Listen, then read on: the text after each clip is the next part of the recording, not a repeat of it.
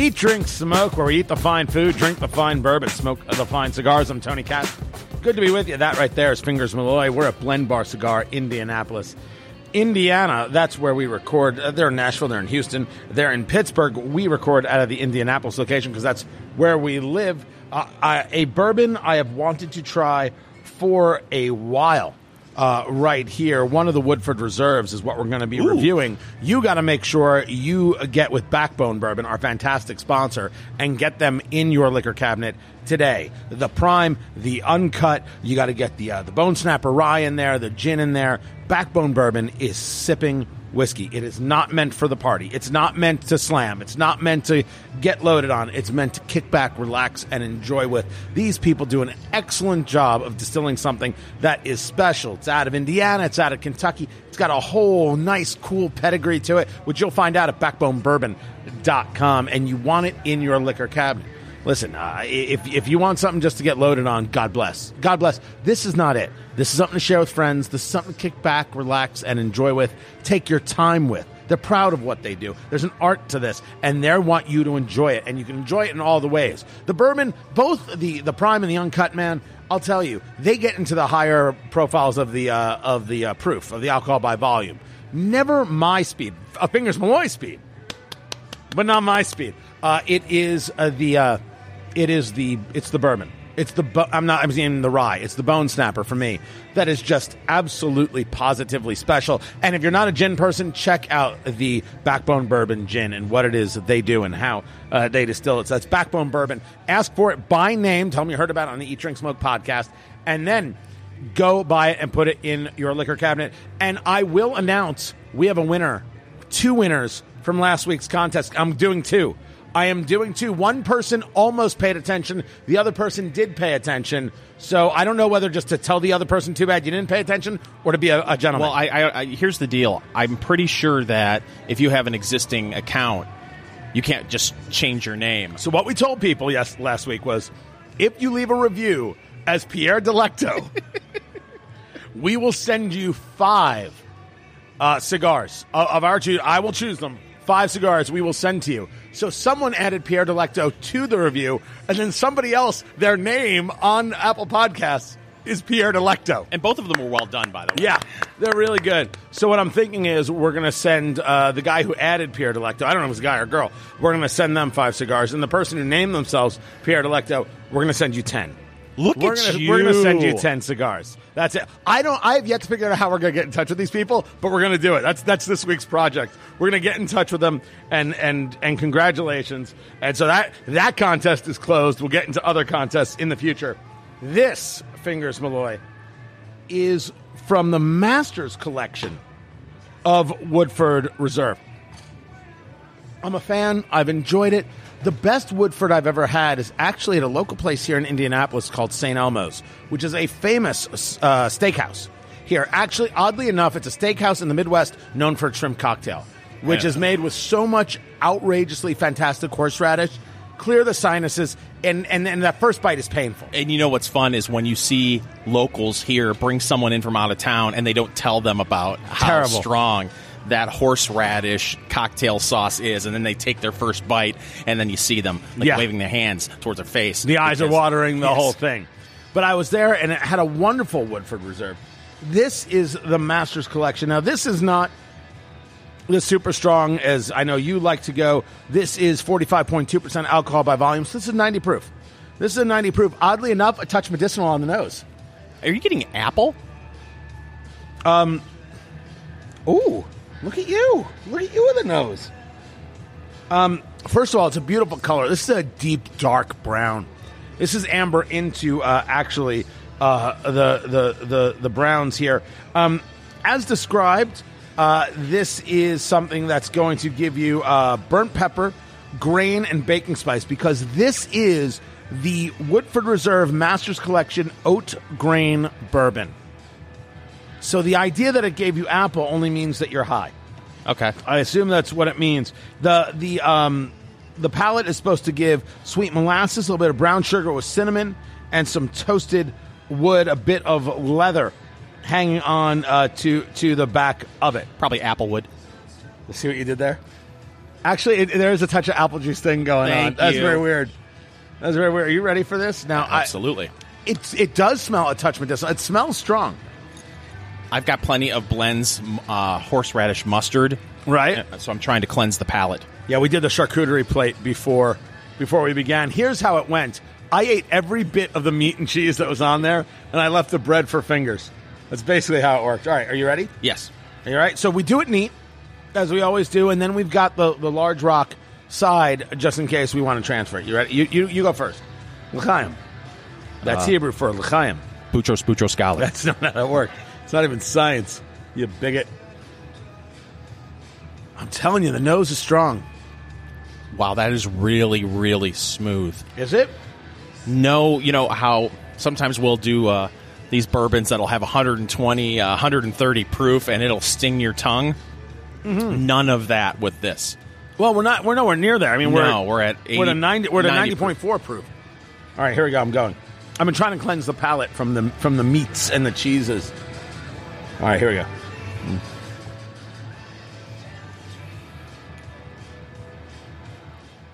Oh, no. Oh, I'm sorry. Oh, no. Oh, God, no. Holy cow, that's awful. I'm sorry, Woodford Reserve. I'm sorry, did I say that wrong? This bottle goes for $130 a bottle. Sometimes upward of $199 a bottle. Stop it. Oh. It has to be what I ate. It has to be. Are you kidding? Oh, I'm doing it again. Here we go. Wait.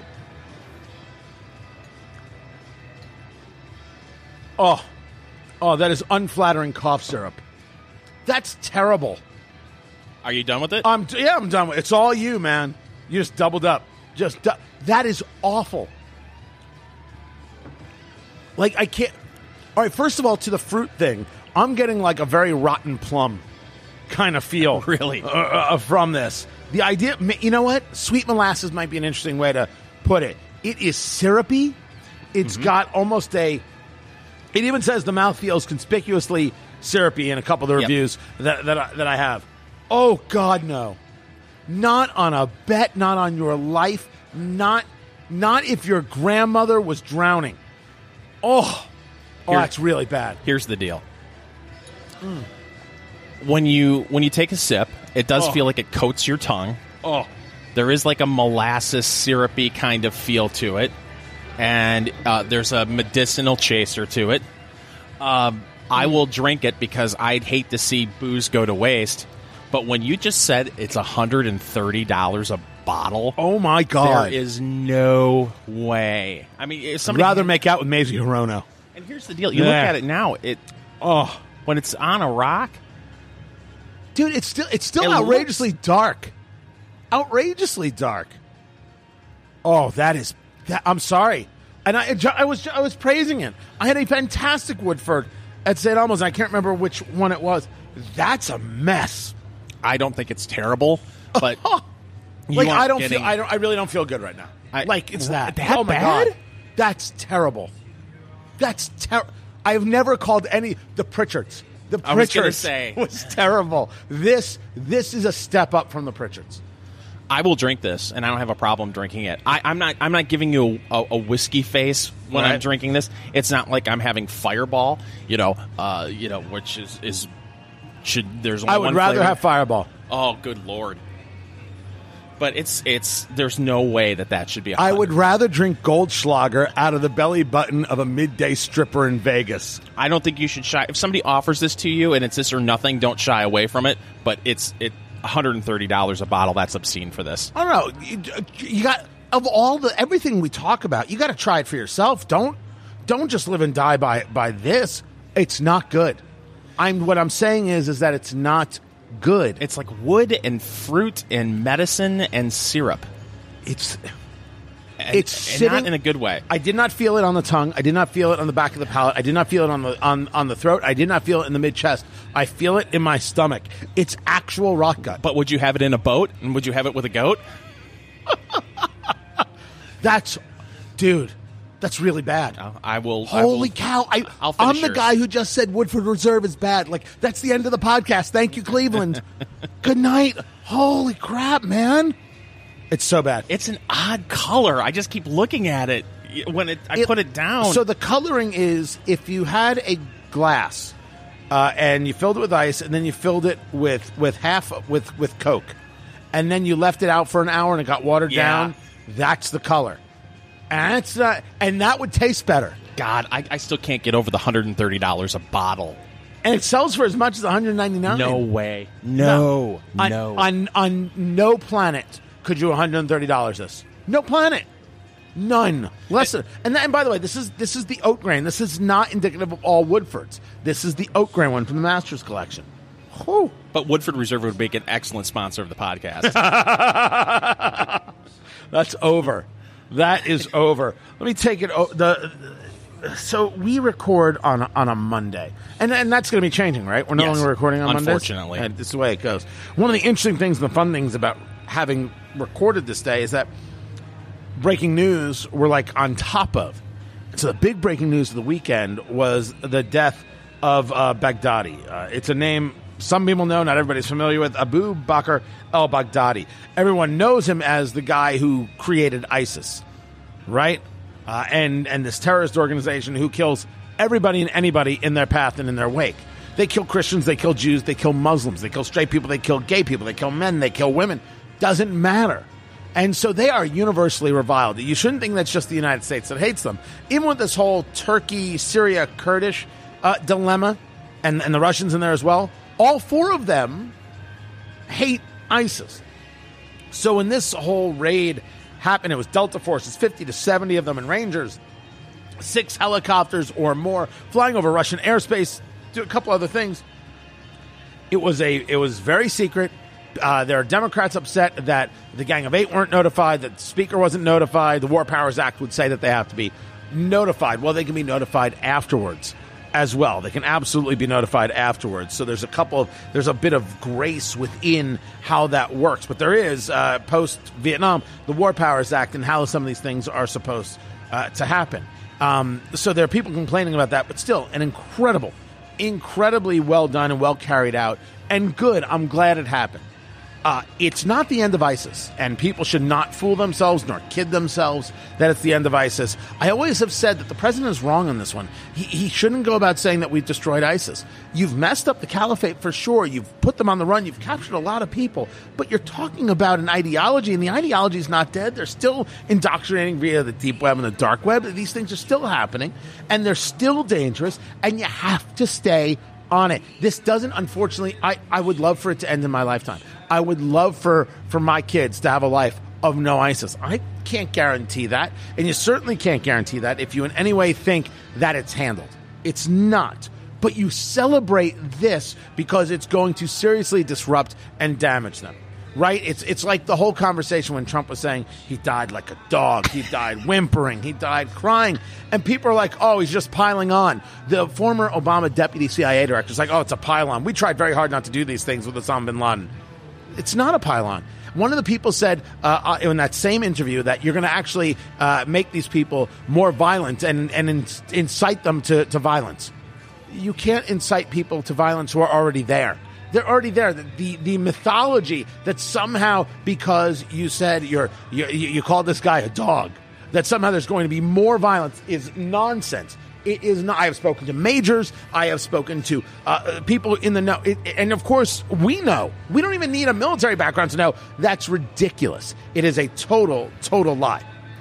That brings us to the Washington Post. That was the basis of the press conference. The Washington Post put out a headline, and the headline was Abu Bakr al-Baghdadi, Islamic State's terrorist-in-chief, dies at 48. It was the obituary section. Okay, terrorist-in-chief. Now, I would have gone with murderous bastard. That would have been my call, my choice. That's what I would have put down. But they go with terrorist-in-chief. What am I going to do? Tell them they can't? I'm going to tell them not to? It's close, at least. Well, there's an uproar. There's an uproar that you would, and that the Washington Post would call him terrorist-in-chief. People are angry. I don't know why they're angry about it. So what does the Washington Post do? They change their headline, Fingers Malloy. They change their headlines, everybody. And what is their headline now? Abu Bakr al-Baghdadi, austere religious scholar at helm of Islamic State, dies at 48. What the hell? What do you even do at this moment? Because two things happened here that are worthy of our conversation. First, they changed the headline because they got pressured. So the question is, let's start with part one. Why in the world did they get pressured to change a headline that read, Islamic State's terrorist-in-chief dies at 48? Why were they... I'm asking you. Let's see if you have the answer, Fingers Malloy. We have not talked about this. No, we have not. Why did they change the headline? Because of that thinking that you brought up in the setup is, we can't... Two things. You can't use that sort of language because that could incite more violence. And the second is you can't come across as an Islamophobe. Okay, I wasn't even thinking of either one of those, but I think those are both good answers. Somebody in the social justice camp said, oh, no, this is going to incite violence. No, it seems like you're calling all Muslims terrorists, and we have to change that. Now, that's very, very possible. What I argued is this headline makes it look like Donald Trump did something good, and we cannot have a society that shows that Donald Trump did something good. So they change the headline. And what do they change the headline to? Abu Bakr al-Baghdadi, austere religious scholar at helm of Islamic State, dies at 48. The definition of austere, by the way, stern and cold in appearance or manner, morally strict. Murdered people for being gay by putting them in cages and drowning them. He was a stickler on morals, Tony. Right? That's austere. So first, the Washington Post caves from what was a fair headline. And then they go to a headline to try and make a guy who is a murderous bastard look like he's somehow decent. Somehow it was he was very devout, don't you know? Devout all the way to the end when he blew up his suicide vest and killed 3 other children in a tunnel. Your point, I think, is valid, and one that I should give a little more credence to, that it was done by the social justice warriors, because you can't have any moments where somehow you're not, it can't seem to be a bad look on Islamists. There's a difference between Islamists and Muslims who are our neighbors and our friends and our buddies and our pals, and dear Lord, there's a difference. Grow up. But what are we all in the crazy? But this is 2019, Tony, and calling him a terrorist in chief, that's not speaking to his truth. I will reach across the table. You want my truth? That bourbon is awful. Still sticking in my gut. So I've been talking about this Washington Post headline, and I put it on the Facebook page, Tony Katz Radio, Facebook.com/Tony Katz Radio. And I actually had people on there say, you're just trying to gin people up. This headline's fine. What's the big deal? What's the big deal? If we can't say that somebody was evil, what can we say? The problem with the Never Trump crowd isn't that they oppose things Donald Trump says and does. There are reasons to oppose things Donald Trump says and does, but not his very existence. That makes no sense, and it makes you look crazy. I opposed Barack Obama on policy. When bin Laden was killed, you know what I said? Absolutely. How could you not? Michelle Obama and I probably didn't agree on policy. Did you ever hear her talk about Let's Move? I'm not talking about where she told kids what to eat. That was wrong. But the idea that you want to work to get kids off the couch and exercising? Of course. I was 100% behind it. I'm down. You go with yourself. That's a good, smart policy. That's a valuable thing in a society where everybody's just stuck looking at a gaming console or whatever else. But what the Washington Post did here is first they gave in when they were telling the truth, and then they can't believe people got upset when they lied. Where's the morals? Where's the journalistic integrity? Where is the standard? The standard is supposed to be to tell the people who are involved and interested in social justice that they have no place in our society. Decency is different than social justice because social justice is based on how you feel. Decency, the law, justice, those are about how we treat people and how things should be applied. It should not be two sets of rules. There shouldn't be two types of sentencing. There shouldn't be one rule for this group and one rule for that group. It should be equal under law. And when it's not, that's when all of us should stand shoulder to shoulder and do something about it. This is two instances of having no journalistic ethics whatsoever. You can't tell the truth, and then you proactively try to hide the fact that a guy is a murderous bastard. But this, to me, you know, the Washington Post has a track record of this, and I think a lot of it has to do with whenever an enemy of the United States dies, they take a step back and they want to sound objective because, you know, the United States brings on a lot of this. And I'll give you an example, Tony. The Washington Post, when Fidel Castro died, do you remember the headline that they ran with Fidel Castro when was he it died? Murderous bastard dead? Revolutionary leader who remade Cuba as a socialist state. Fidel Castro dies. Was that really their headline? Yes. Are you kidding? Oh my God! I never saw it. I never saw that headline. Oh, so this is kind of their history. So they almost got it right, and they were like, "No, let's go back to the thing that we do." That's ugly. Now, I will tell you that the way I prefaced it on air, and I will do the same here. They excoriate Donald Trump, and they say, "Shame on you, Mr. President, for saying that the media is the enemy of the people. Shame on you."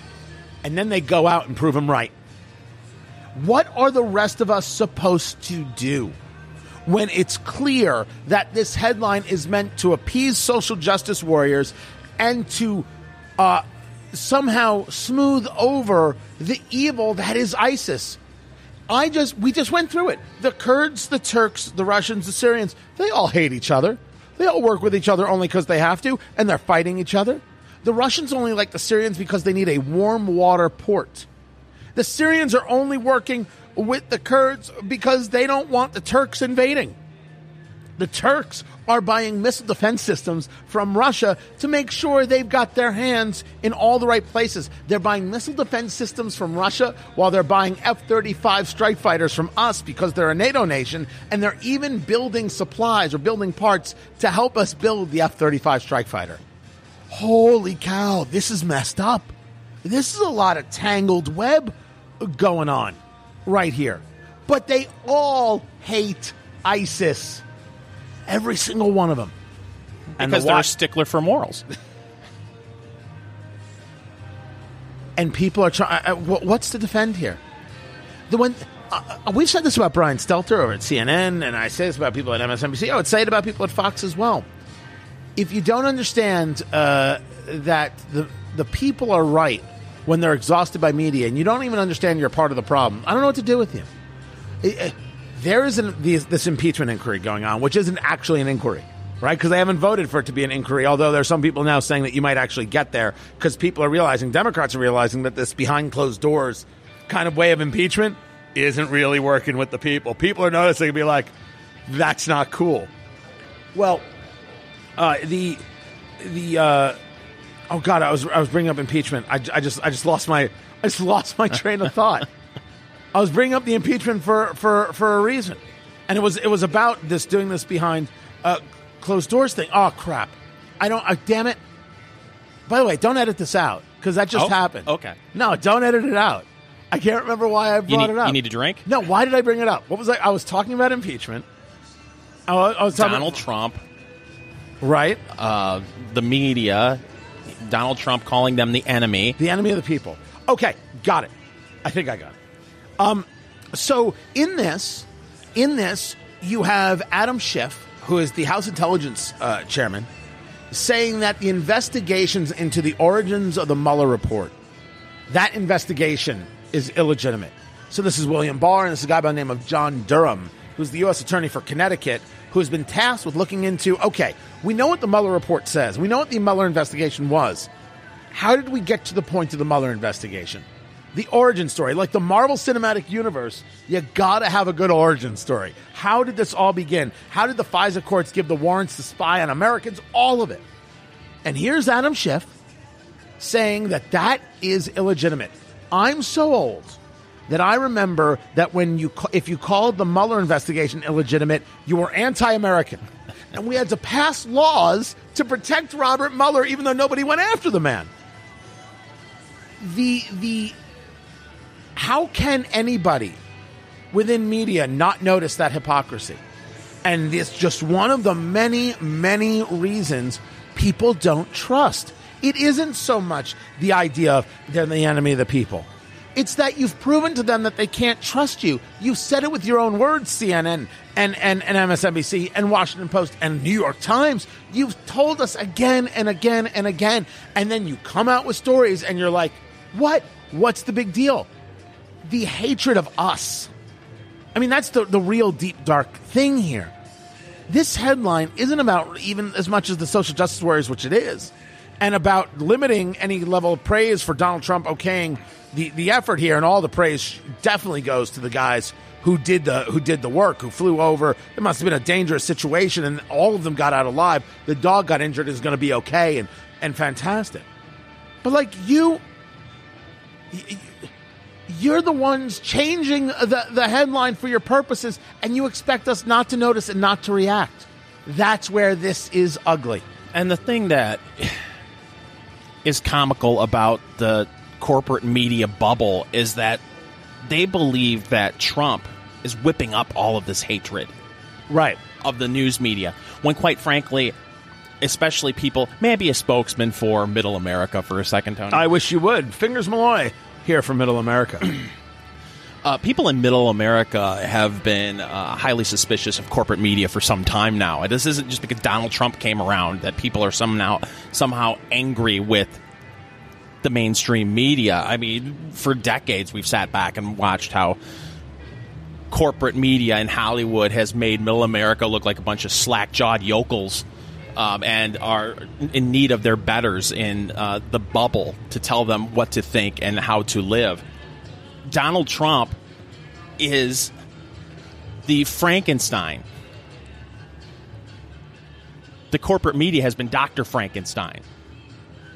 They created. So Trump is the monster, because the monster isn't Frankenstein. Dr. Frankenstein's Dr. Frankenstein. Well, didn't Dr. Frankenstein create Frankenstein? No, Frankenstein is Dr. Frankenstein. The monster is the monster. It's Frankenstein's monster. Oh, Frankenstein's monster. Okay. Please, could you?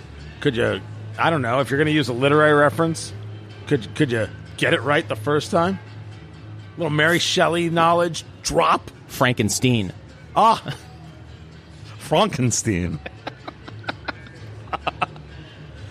So, your argument is correct in that Trump created nothing. Trump pointed out what we were all talking about. And if we want to talk about, I hate the term Middle America with everything in me, but if you want to talk about Wisconsin and Michigan specifically, Trump noticed those people existed and didn't think they were all bigots. Trump noticed they existed. That's a worthwhile thing. He's like, hey, I notice you. Hey, I'm aware of you. Hey, I don't think you're bad people. You know? He's like, oh, I see you. I see you. And that matters. That was huge. That was absolutely imperative and important to be seen. And for so many on the political left, and certainly in media, those people, they should be yelled at, they should be accosted, they should be called names, they should be brought to task. And oh, by the way, pay your fair share while you go every day to the plant or here or there or wherever else and feed your family, right? They don't get it was Kamala Harris in one of the debates who said, some people go to a job they don't like. Oh, really? Oh, tell us more about this amazing revelation you had. Yes. And they don't have the luxury of just quitting. They got to keep going because they have a family to care for. And they have a life to lead.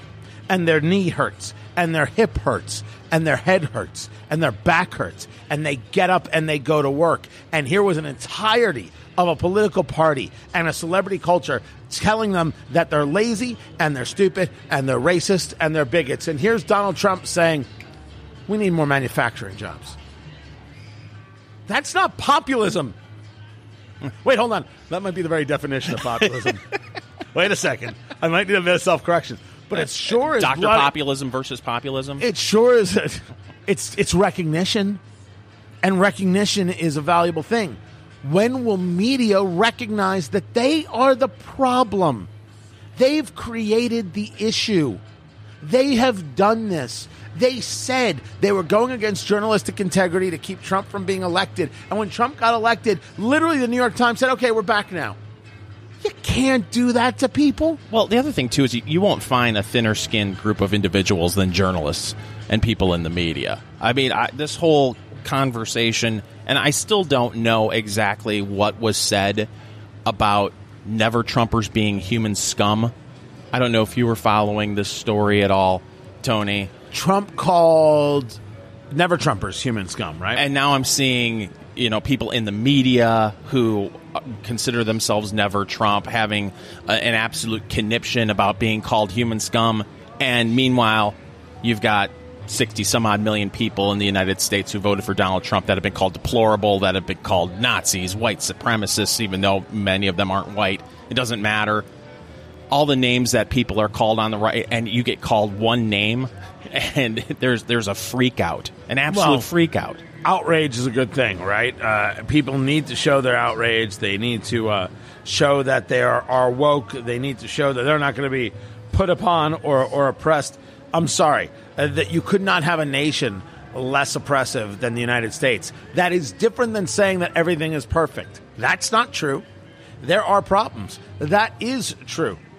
Joe Biden was at an event where a black woman asked him about people who get pulled over who are black, and how sometimes those, getting pulled over can lead to a shooting or something like that. If I was your daughter, she asked Joe Biden, how would you advise me?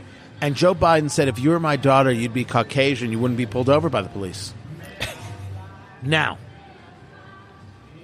can we discuss all that is wrong with that statement? White people don't get pulled over? What a criminally insane thing to say. I bet it was a huge applause line, though. Oh, massive applause line. But you purposefully kind of denigrated the conversation she's having, which is there are times, not all the time, but are times when people are pulled over and it escalates into insanity, and often is because of color of skin. Now, often there are some other things involved as well. There could be how the police are treated. There could be responses. There could be driving off. A whole bunch of things. But we've seen this happen. So why shouldn't we note when it happens? It's like when we see a bad shooting. Can we not say it was a bad shooting? Because, we gotta protect the police. Boys in blue. Oh, gosh, we gotta protect the thin blue line. Sometimes there's a bad shooting, and those cops should go to jail. The cop in Dallas who shot the guy in his own apartment because she was in the wrong apartment. Damn straight she went to jail. And Amber Geiger was her name. Rightfully so. How could you begin to think otherwise? That somehow she shouldn't go to jail? Of course she should go to jail. It goes without saying. That is different than saying every white female cop is somehow going to shoot somebody. They're two different things, and Biden didn't care. It was the cheap, easy applause line. These are the kinds of things that are damaging us. I can't tell you how many times I've gotten out of tickets, Tony, when I, am pulled over and an officer says, "Let me see your license," and I point to the picture and say, "See that guy's color? I'm a white guy." That's never happened. And then they say, "Oh, they've just walked right off, sir. Oh, go about your day." When's the last time you got a speeding ticket? It's been a few years because I don't go I go 5 over, and that's it. But I have... so you're admitting it? Well, 5 over. They don't pull you over for you're 5 admitting over. it? Oh, absolutely. So you're guilty? Yeah. All right. Well, I'm white, apparently, so I can get away with going 5 over. I don't think the last time it was about, 3 years ago, on one of the side streets here in Indianapolis, where I was probably going... I might have been... I don't know. I think they lied. I think it was a setup. And you got it. And you got a ticket. I've been scammed. Of course we know that it's not true. The point is that it's not true. I've gotten 2 tickets in the last 8 years. Really? Yeah. That's pretty good. And 1 every 4 years is fine. Yeah. The bigger part of that story is that it is setting the idea that everybody's against you, that everybody thinks that everyone wants to come after you. The police can't be trusted. Now, I make the argument we have to change policing in America. We have to get rid of the militarization of the police forces and the militarization of the mind. We have to change how we want the approach to be. But we want there to be an approach. There are some people who are like, well, if the cop hadn't gotten out of his car, this never would have happened. Like a police officer gets shot and killed. He never got out of his car. That's not an answer. That's gross. But we then create all of these, what was the racial implication, or what was the other implication, how'd they abuse themselves? And we try and create ways for people to be outraged. Well, in a society where everybody is trying to make everybody else outraged, man, you're going to get a lot of outrage. Nothing ever gets done. Certainly nobody ever feels good with this. But when it's clear and obvious, the outrage doesn't come from the people who noticed the Washington Post wrote a horrific headline. It comes from the fact that the Washington Post wrote a horrific headline to diminish the evil of somebody who was killed.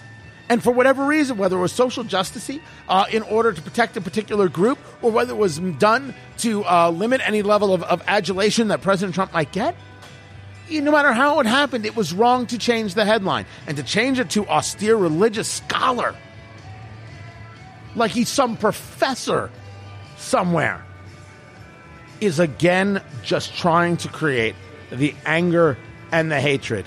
And that's why people, Fingers, don't trust media. Because we know we're getting manipulated. We know we're getting manipulated, and we're just exhausted by it. So let us smoke, because that's what I came here to do. I thought I was going to come here and have a bourbon, but the oat grain, the Woodford, you're still going. Thank you, Tony. The whole cube has melted, and now it looks like apple juice. It looks like unfiltered apple juice, unfiltered apple cider. Is it, dude? That's not good. This, however, I'm looking forward to. So the smoke today, and let me tell you, if you're going to be smoking at home, you're going to need a fan from Fanimation.com. Your ceiling fan professionals and fantastic sponsors of the Eat, Drink, Smoke podcast, where we record at Blend Bar Cigar in Indianapolis, Indiana, blendbarcigar.com. All the ceiling fans in here are from Fanimation, Fanimation.com.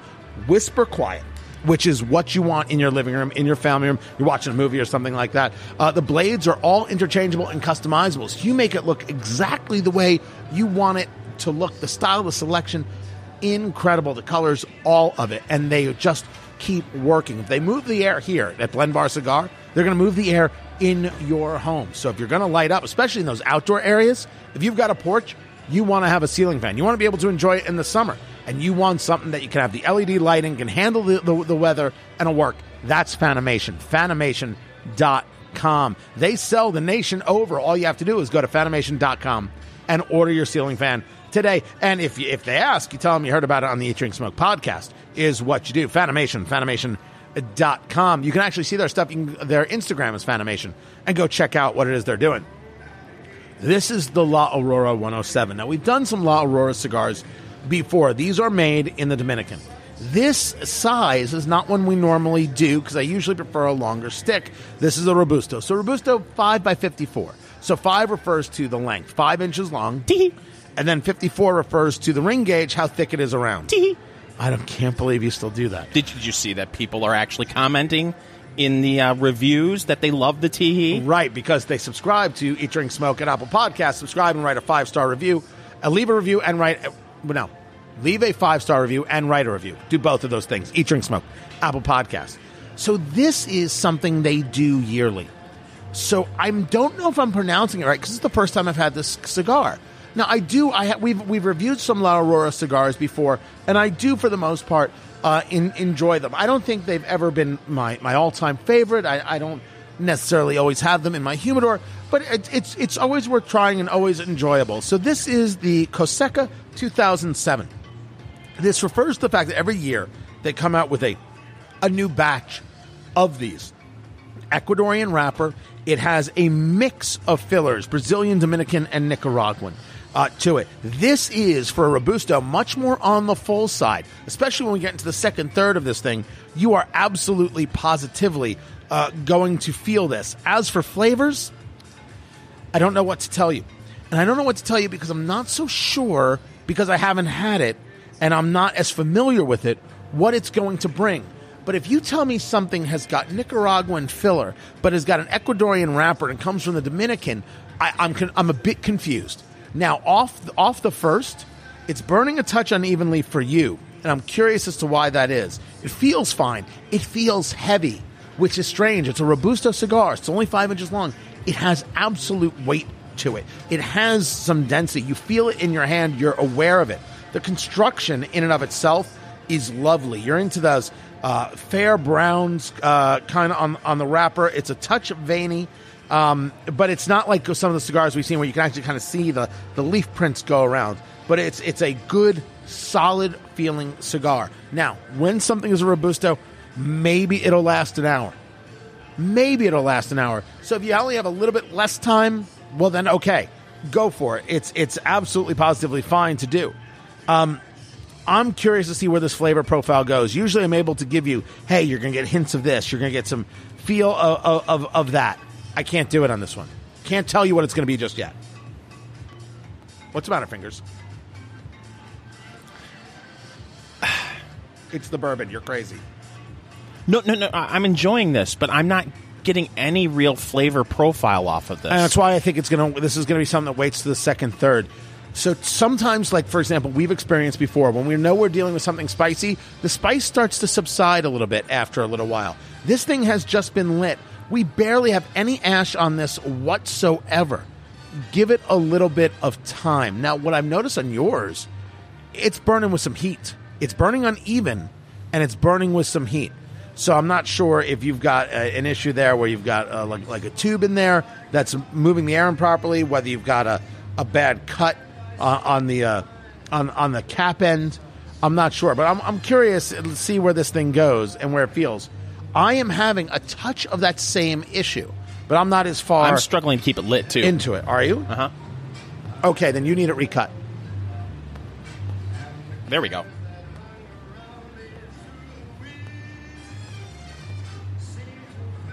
So it doesn't feel like it's tight anywhere around it, but it could be that the cut at the cap end, sometimes you'll happen, was too shallow, and you're not able to get enough air through. So you simply just go back and recut it. Don't feel like, oh man, I'm losing part of the cigar. Don't do that to yourself. You got to be able to enjoy it. Now, we've smoked cigars where sometimes it's like the draw is too easy, and you're just sucking right through it. And that's not enjoyable. It's got to have that right kind of a feel for you. Now, does it matter when you recut a cigar how much you take off? Well, it's what you're talking about on the cap end, on the right? cap end, yeah. No, not particularly. So you're really not wasting all that much if you recut no, it. Yeah, but you wouldn't cut like an inch down. That'd be nuts. That would be a waste of time. You know, it's naturally rounded, so within that rounded area, you know, that's where I would go and cut it. But yeah, you are smoking totally uneven. We should get that relit for you. Because you're gonna need to, because you're the top of that. Well, I keep waiting for it because I have the top up, for the heat rising, but it doesn't seem to be. No, it's not. So that would indicate to me there's an issue, and I don't know what that issue is. I'm curious to see. Yeah, we've got a cut problem, so we're gonna call our guy over, because if we're both having this problem, it's one of two things. It's either the cigar itself, it's either that's the issue, or it was cut improperly. I'm going to go with the idea that it was cut improperly on this one. So simple thing to arrange and take care of and think about. Just simply get it recut. That's all you want to do. My friend, come over here. We literally, Fingers and I were waving our hands for 5 minutes. We need to recut these things. They both went out. That's a serious problem right here. We think it was the cut, not the cigar. If it was the cigar, where it's going to be an awful scene right here. So look, I'm not going too far down. I'm just opening it up a little bit for myself. Right? That's all you got to do. You know what I mean? So boom. Now give me a lighter, young man. My gosh, don't be afraid to ask for this either in your cigar lounge. Don't be afraid to ask for it. It's your cigar. You paid for it, right? They want to make sure that you're enjoying it. So if you're not, you just got to say the words. You got to advocate for yourself. Don't think, oh, I don't know enough. Don't think, hey, I'm not sure how it's supposed to work. Don't do any of that stuff. Say, hey, this isn't working for me. Any place that's worth its salt. Like, by the way, notice we don't edit that part out either. That actually happened. We were actually waving. Couldn't get the guy's attention. Waving our hands in the air. Yeah, like waving them, we just didn't care. But we did care. That was the part. That was the twist. Yep. Right there. That's the You have to advocate for yourself. Any place worth its salt is going to be like, hey, what's going on? All right, let's take a look at this. All right, try this. And then if it doesn't work, they should be like, hey, let's replace it. Let's get you something else. By the way, much better. You're dealing with a handcrafted product. You're dealing with something that is a piece of art. And not every cigar gets to be rolled perfectly. Now, if you find a cigar, 4 people have the same cigar and they all have the same problem, you know what you do? You avoid that cigar. You avoid that cigar. So, for example, Nat Sherman is a cigar I really enjoy. The Townhouse there in Manhattan, I love. The 85th anniversary edition, I will not smoke. I have tried 3 of them in my life. All 3 of them had an absolutely horrific draw. I'm done. I won't try it again. But I've had the Timeless, I've had the Supreme, I've had them as a Lancero. I adore it. It's just that cigar I'm not doing. It breaks my heart because I love the Timeless. Mm-hmm. Yeah, it's a much better draw. Now, I'm very curious as to whether or not this is going to stick. You know what? Give me your lighter. Give me your lighter. Now, I am going to just retouch this. I am going to, like I'm welding. I'm going to... Yes, that's just like welding. Retouch this. We'll see what happens. We're going to see how it goes. I don't know. It could be just me. Perfect. I will let you know how this tastes in a minute. We'll get into that in a second. So there's a story, Fingers Malloy, that you found that says America is failing. America is letting you down single-handedly. Should I leave the story to you? Is that a good setup? America's pile of uneaten bacon is the biggest in 48 years. I don't even know what that means. You don't know what uneaten bacon is? Is this the bacon that accidentally gets delivered to my rabbi's place? Yes. More than 40 million pounds of pork bellies, the cut used for bacon making. Bacon making? Yep. I saw them open up for Duran Duran in 86. Thank you. We're sitting in refrigerated warehouses as of September 30th, according to the U.S. government data released Tuesday, which, by the way, I'm really happy that we have an agency that keeps track of how much uneaten bacon is in refrigerators. Well, they're certainly they're keeping track of pork bellies. They're keeping track of hogs and hog futures and everything else.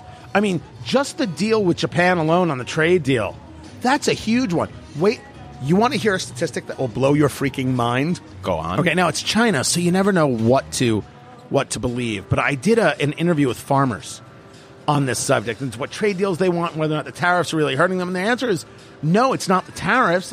It's the trade deals. And they're willing to accept some short-term pain to create better deals down the road. They have to. And they know that it's better for the country and everything else. It's kind of fascinating.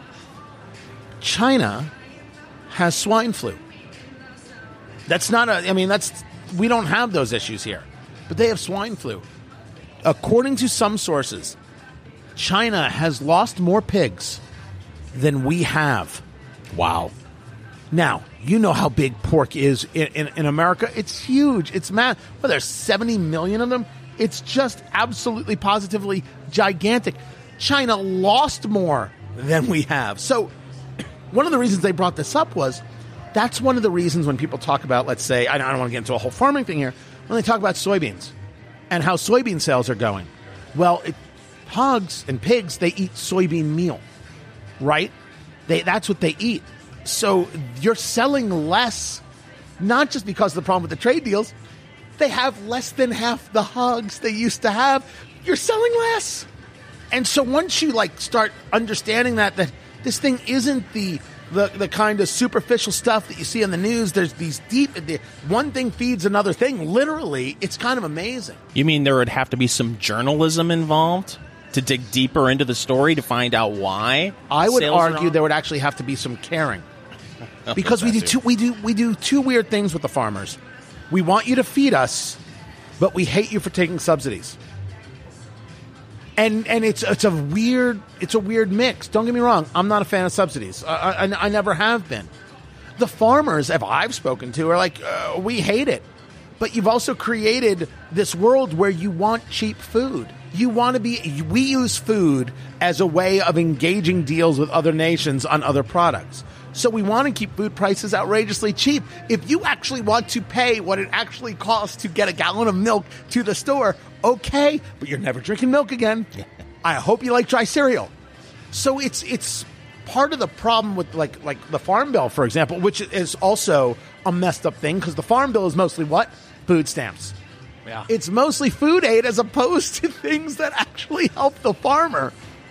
But we want cheap food, and no one's willing to tell Americans, sorry, it's going to cost more. So we keep doing this. It's a weird cycle, and part of it is because we've looked at the farmer to feed the world. And one of the things farmers are saying now is, yeah, we know that's a lie. We know that's just not it. That's just not the thing. So, of course, they're looking at hogs. They're looking at hog futures. They're looking at all these things. The question is, are we eating less bacon? Is that what's happening? Or do we just have an overabundance of hogs? Well, the overhang came after a buildup in the American hog herd. There are so many fun things to say in this piece. The American hog herd. Don't whatever you're going to say. I was just about to talk about pork output. All right, I thought there was a Lena Dunham joke coming. Oh, no, see, that's what I didn't want. Don't project. That's what I didn't want from you. I would never think Don't of saying be that such a guy. thing. Be better, right? As Melania Trump would say, be best. Can't you do that? Well, apparently, Tony, pork output surged over the summer. Never would have guessed that. A lot of pork in the summer? Yes. Through September, and we're at the most of a supply of pork we've been at since 1971.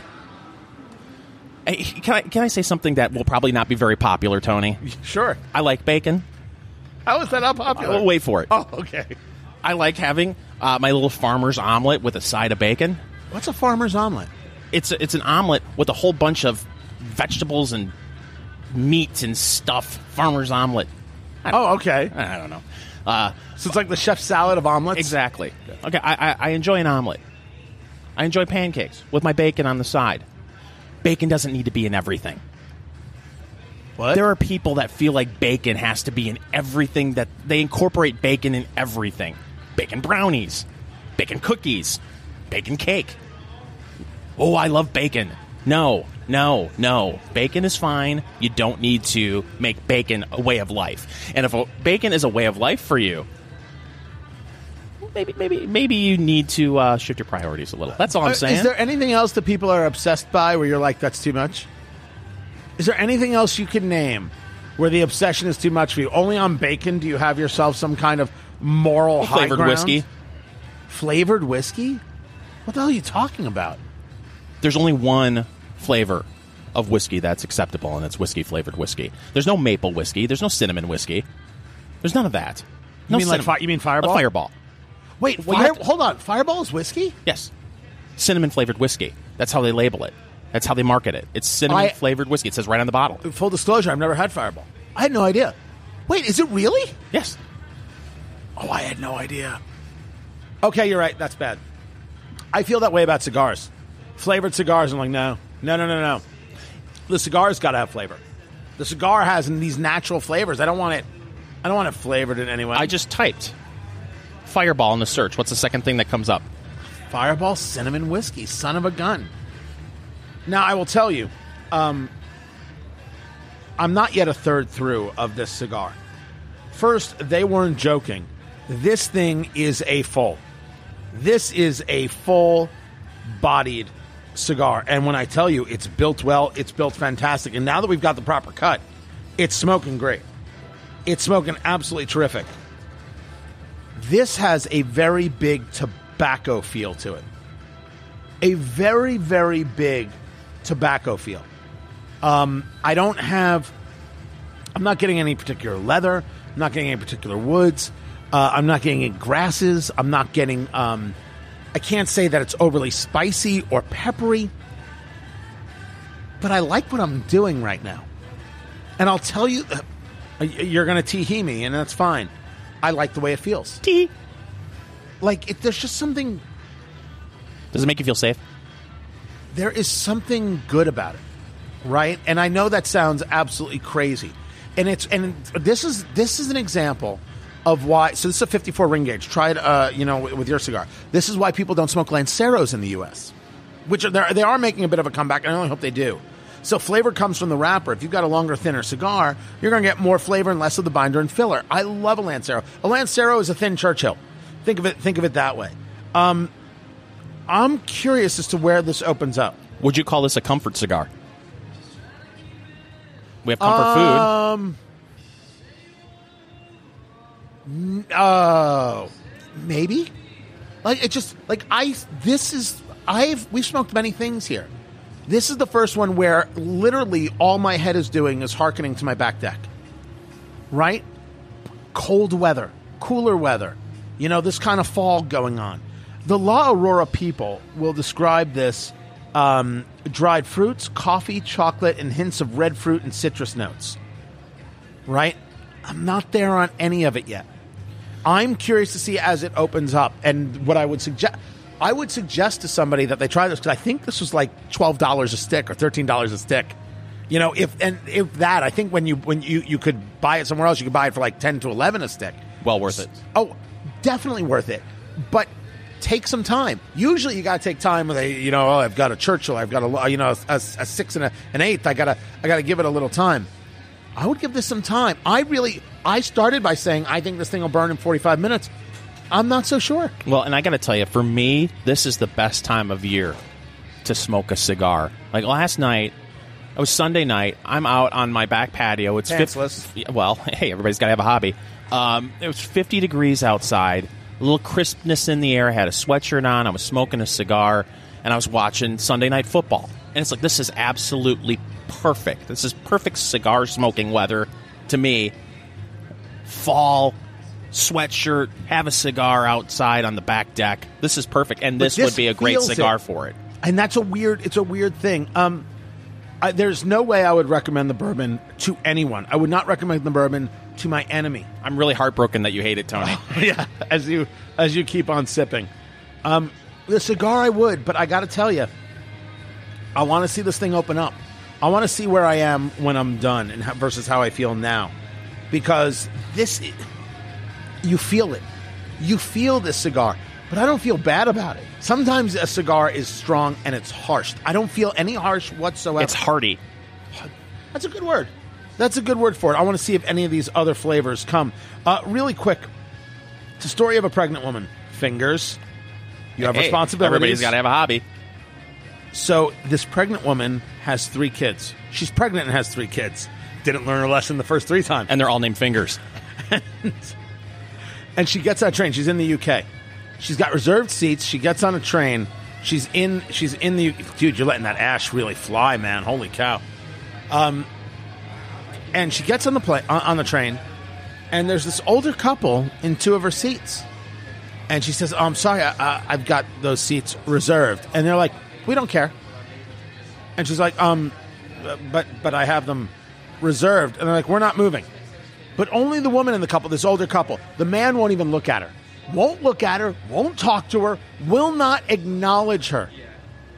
So 2 of her kids sit down. The other kid tries to squeeze in with one of the kids. She's standing. She's pregnant. This couple won't move. She eventually goes to the conductor.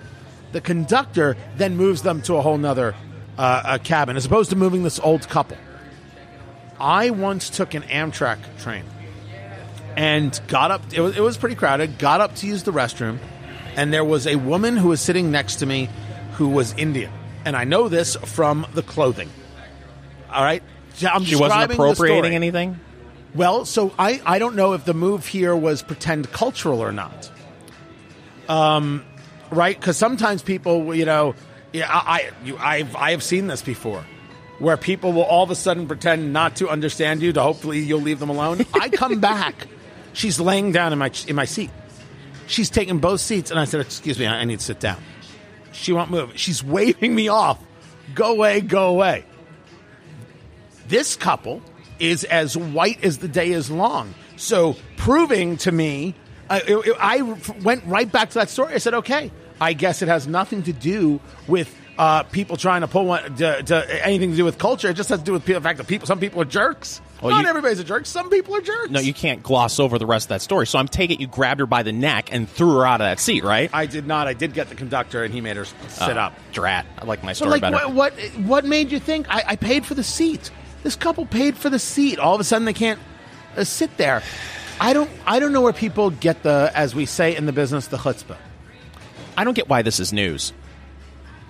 Because this woman posted it to social media and people responded to it. Listen, I understand why we're talking about it, because it's a story that was reported and it was talked about on social media quite a bit. So that's not why I'm being critical of why we're talking about it. I understand why we're talking about it. But when did we get to the point in society, and it's basically because of social media, but when did we get to the society when we are now to the point where, somebody was a jerk, now it's national news? What? I think it goes back to laziness of journalism. I didn't have to go anywhere to dig up this story. I saw it on social media and I can report it. People read Us Weekly. They read People Magazine. It's the same. It's the same exact kind of story. Is it? Well, it is. At least those are celebrities, not just some couple that snubbed a pregnant woman, and now people are talking about this story around the world. And I find it fascinating that this is news. If somebody's a jerk to us today, which I can't believe that would be possible, but say somebody is in this bar. Right. And we throw it on social media and then all of a sudden it's reported everywhere?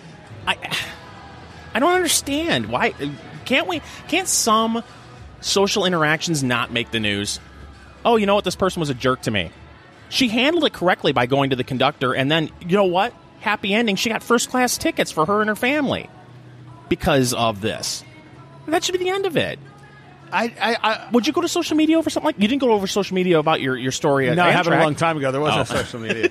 There wasn't. I think that I think it's partly because it's like a look into how people are. And by the way, I know we talked about people being awful this week. Not everybody's awful. There are plenty of good stories out there and stuff like that. People want to be connected to good stories. And part of it is that people want to be connected to, man, I'm never going to do that. Oh, I hate people like that. Why are people like that? Hey, here's a good don't be like this when you grow up, kids. I only hope there's some good out of it. But I'm sometimes stunned by what do you call it, the hubris of people? It's not your seat. What are you doing? And what made you think, well, forget it. You just have to bend to my will and my whim. What makes you think you're so important? And it's the self-righteousness that I want to get out of it, and I want to dig into, because that's hurting us. What's the politeness hierarchy when it comes to an open seat? Who gets the open seat between an 80-year-old man versus a... Wait, was he 80? I'm just throwing this out there. Hypothetical. Okay, in that hypothetical, there are no other seats. Nobody has a reserved seat or anything else. Yeah, this is just no other reserved seat. So it's a hypothetical between who gets a seat between an 80-year-old man and a younger woman who's 6.5 months pregnant. I would say to you that the whole train would have to be 80-year-old men and 6.5-month pregnant women. Fair because enough. Somewhere on that train is a 35-year-old who's supposed to get his ass up and say, here you go. Here you go. And you know what's kind of ruined that? The woman who, when you hold the door open for her, says, I don't need you to hold the door open for me. Yeah. Now, I've never actually encountered that. What I encounter is when I hold doors open for people, people don't say thank you. And when I have my kids do it, and they don't say thank you to my kids, I am unstoppable. So this is a story. I think I may have told this story before. My kid actually lectured me. Oh? My oldest is holding a door open for someone. The person doesn't say thank you. And so I say, you're welcome. Loud as I can. And I'm pretty loud. My kid is embarrassed. Why are you doing that? I don't think it's right that they didn't say thank you. And my kid says to me, am I doing it for the thank you? And I was like, all right, you win. Yeah. I'm Father of the Year. I'm done. That's the way. That's the answer. Yeah. That's a bet. And I have not done it since, because that's absolutely correct. I can't teach that jerk who doesn't say thank you. I can teach my kid to hold the door open, because that's what you're supposed to do. Literally, it was a mind-bending experience to hear your own child, at the time 11 or 12, to say that to you. Holy cow. Well, we're in the midst of an entitlement society, a victim society. Everyone feels like they're entitled to that seat. I'm sickened. My 15-year-old is getting ready to start driver's training. and she sees me go off. Someone's getting a tank. Right? So she sees me going off every time I let someone in a traffic situation, and I let someone in, and I don't get the thank you wave. The thank you wave is it's like the hula hoop. It is gone now. Nobody acknowledges anymore when you let them in traffic. There's no thank you wave. I make sure to thank. I use two hands. I drive with my knee. Yeah, that's not safe at all. To signal. Maybe we don't need that much thank you. To signal thank you, because the thank you wave is gone. 3 people died today in a backup on the freeway because Fingers Malloy wanted to be nice. He was uber polite. 3 people dead. They were on their way to prom. Well, you're going 2 miles an hour, Tony. Listen, I have plenty of experience driving with one knee while I'm eating a Big Mac and fries ride down the road. You are going to die, man. I'm worried about you. Oh, I'm fine. I am worried. What did you eat today? I already admitted I ate the entirety of a charcuterie plate. I ate every piece of meat and cheese on the thing. So far, I've had 2 cups of coffee. That's fine. A Mountain Lightning. Nope. What's wrong with Mountain Lightning? Everything. First the name, then probably what it tastes like. Do you even know what Mountain Lightning is? I'm assuming some kind of Mountain Dew. We did the Mountain Dew taste test. You can find that on the Eat, Drink, Smoke podcast. What else did you have? 2 pieces of toast, 7 Oreos, maybe 8, and then apparently all of Tony Katz's bread. Yeah, the bread. You ate all the bread, all the crostini that came with the charcuterie plate. And then what are you going to have tonight? A balanced dinner? Yeah, exactly. Meat and potatoes. I am done with the first third of this cigar. It is the La Aurora 107 Cosecha, Cosecha, Cosecha 2007. I like it. I don't have a flavor yet.